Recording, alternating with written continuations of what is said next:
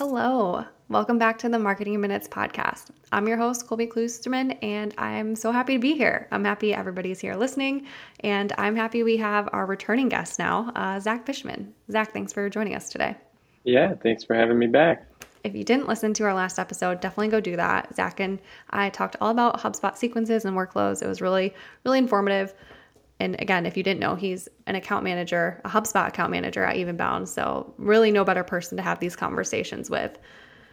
Before we jump into today's HubSpot question, Zach, I believe you have a dog, and I've seen pictures, and Yep, she's really cute. So can you tell everybody a little bit about your dog? she's adorable. Yeah, her name's Mila, and she's a little Cavalier King Charles Spaniel. So we love her. How long have you had her?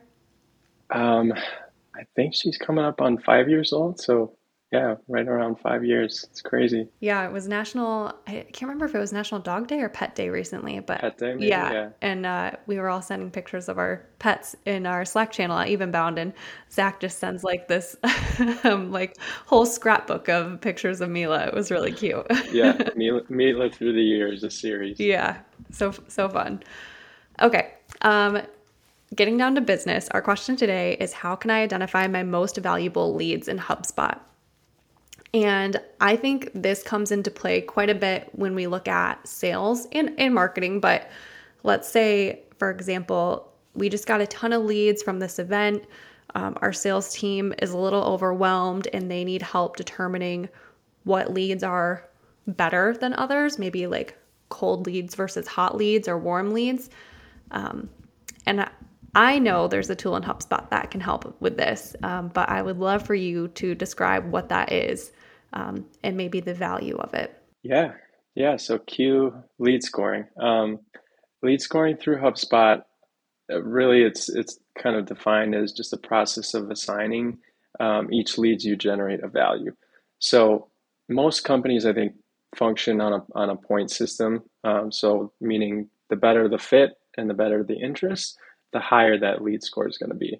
Yeah, that makes total sense. So in this example of we just went to an event, we have so many leads, our sales team doesn't know what to do with them. They can use lead scoring, assign point values to all their new leads, and start going after the tens, the nines, the eights. I assume it's out of 10. I think it's actually 100. Oh, 100. Okay, so the 90s, the 80s, plus all that sort of thing. Yeah, so this becomes pretty valuable. When you've really got your inbound marketing strategy working well, you should have a good amount of leads flowing in, and most of them should be pretty qualified. The trick is that I think when you've got that volume of leads coming in, sometimes some of those leads can either get lost or this, like you said, Colby, the sales team can get overwhelmed with just the amount of leads and they're not sure who to prioritize and who to contact first. So really the value of the lead scoring is to align your sales and marketing team, align those efforts so that everyone's always putting the most effort toward the leads with the highest value and the most likely to convert to sale. Sure. Maybe when it's a slow period, we start going after those like colder or lower scoring leads, but especially in times of busyness, we want to be focusing on those high value lead scores.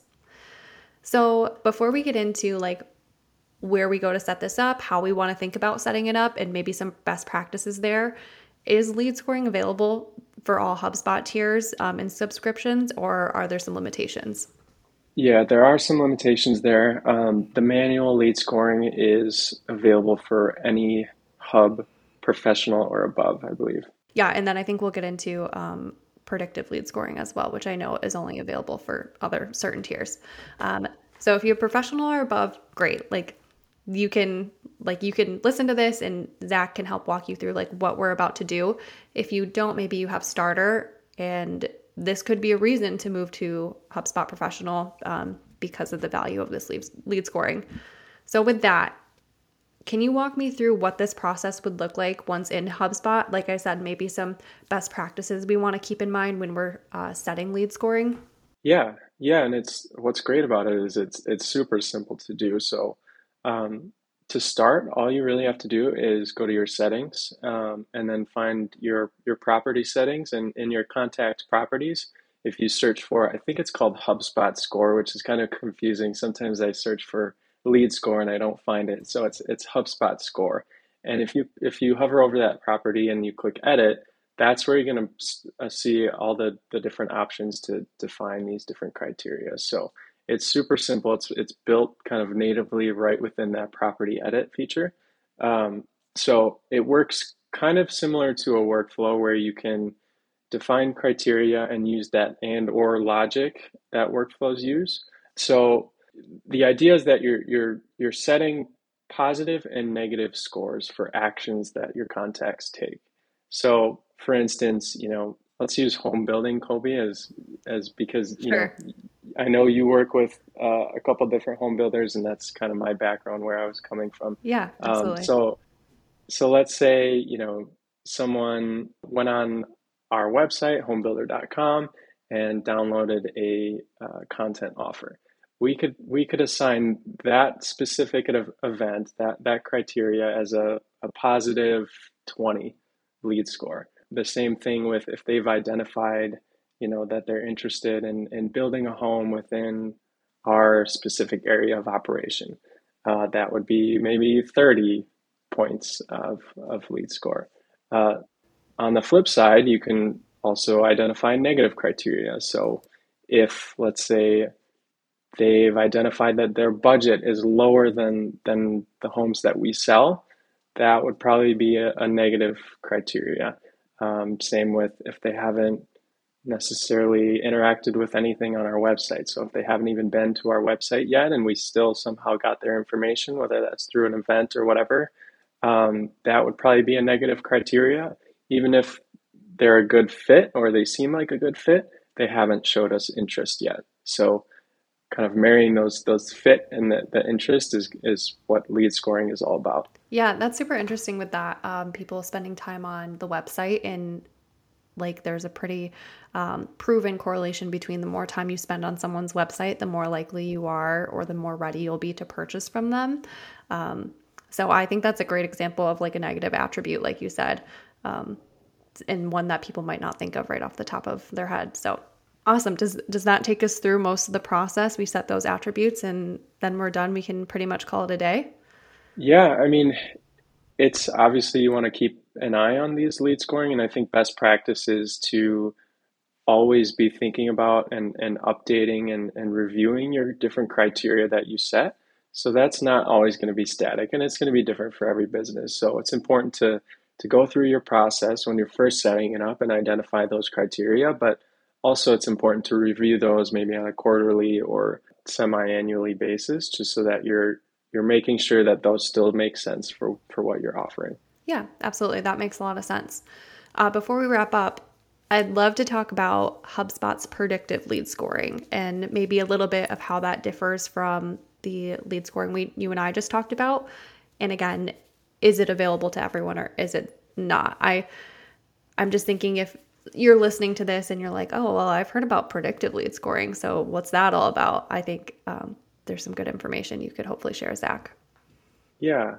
So predictive lead scoring, I think it's relatively new to HubSpot, and it is only limited to HubSpot Enterprise. So if you're on that highest tier, that enterprise tier, you will have access to this. And what it is essentially is it's a completely automated process where HubSpot reviews thousands of data points within your contact base to identify your best leads or what they think is going to be your best leads.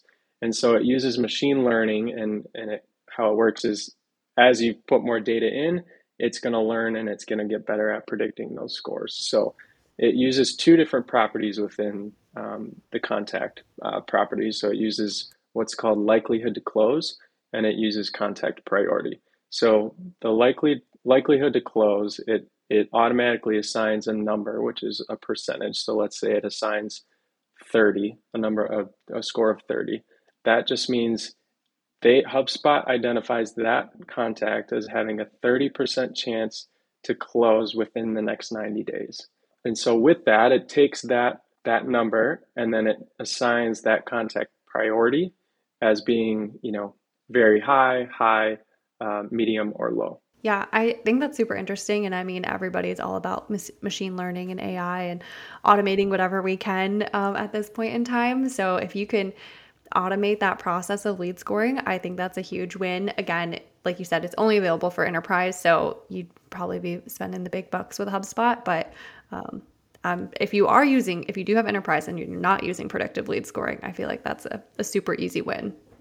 Yeah, and I think the reason they limit it to that maybe too is just because it probably does require a bit more data. So it makes a little bit more sense for those bigger companies who have these huge CRMs with, tens of thousands of contacts, and HubSpot can really use that machine learning and all that data that's available to make those scores better, or those predictions better. Whereas if you're kind of just a small company with a pretty small contact base, it's going to be tough, and it's honestly probably better if you manually assign those lead scoring criteria yourself. Yeah, absolutely. I think that's a super helpful note to end on. So if you are like on a starter or pro, you don't necessarily have to be envious of the enterprise people, because this might actually be better for you. Yep. Awesome. Well, Zach, once again, thank you so much for joining us. I feel like I learned a lot. I hope everybody listening did too. We'll have you on for one more episode, and we're going to talk more HubSpot stuff. So excited for that. Great. Thanks for having me. Thank you all for spending a few minutes with us today. Please feel free to rate us 5 stars on Apple Podcast and Spotify, and we'll talk to you next time. See ya.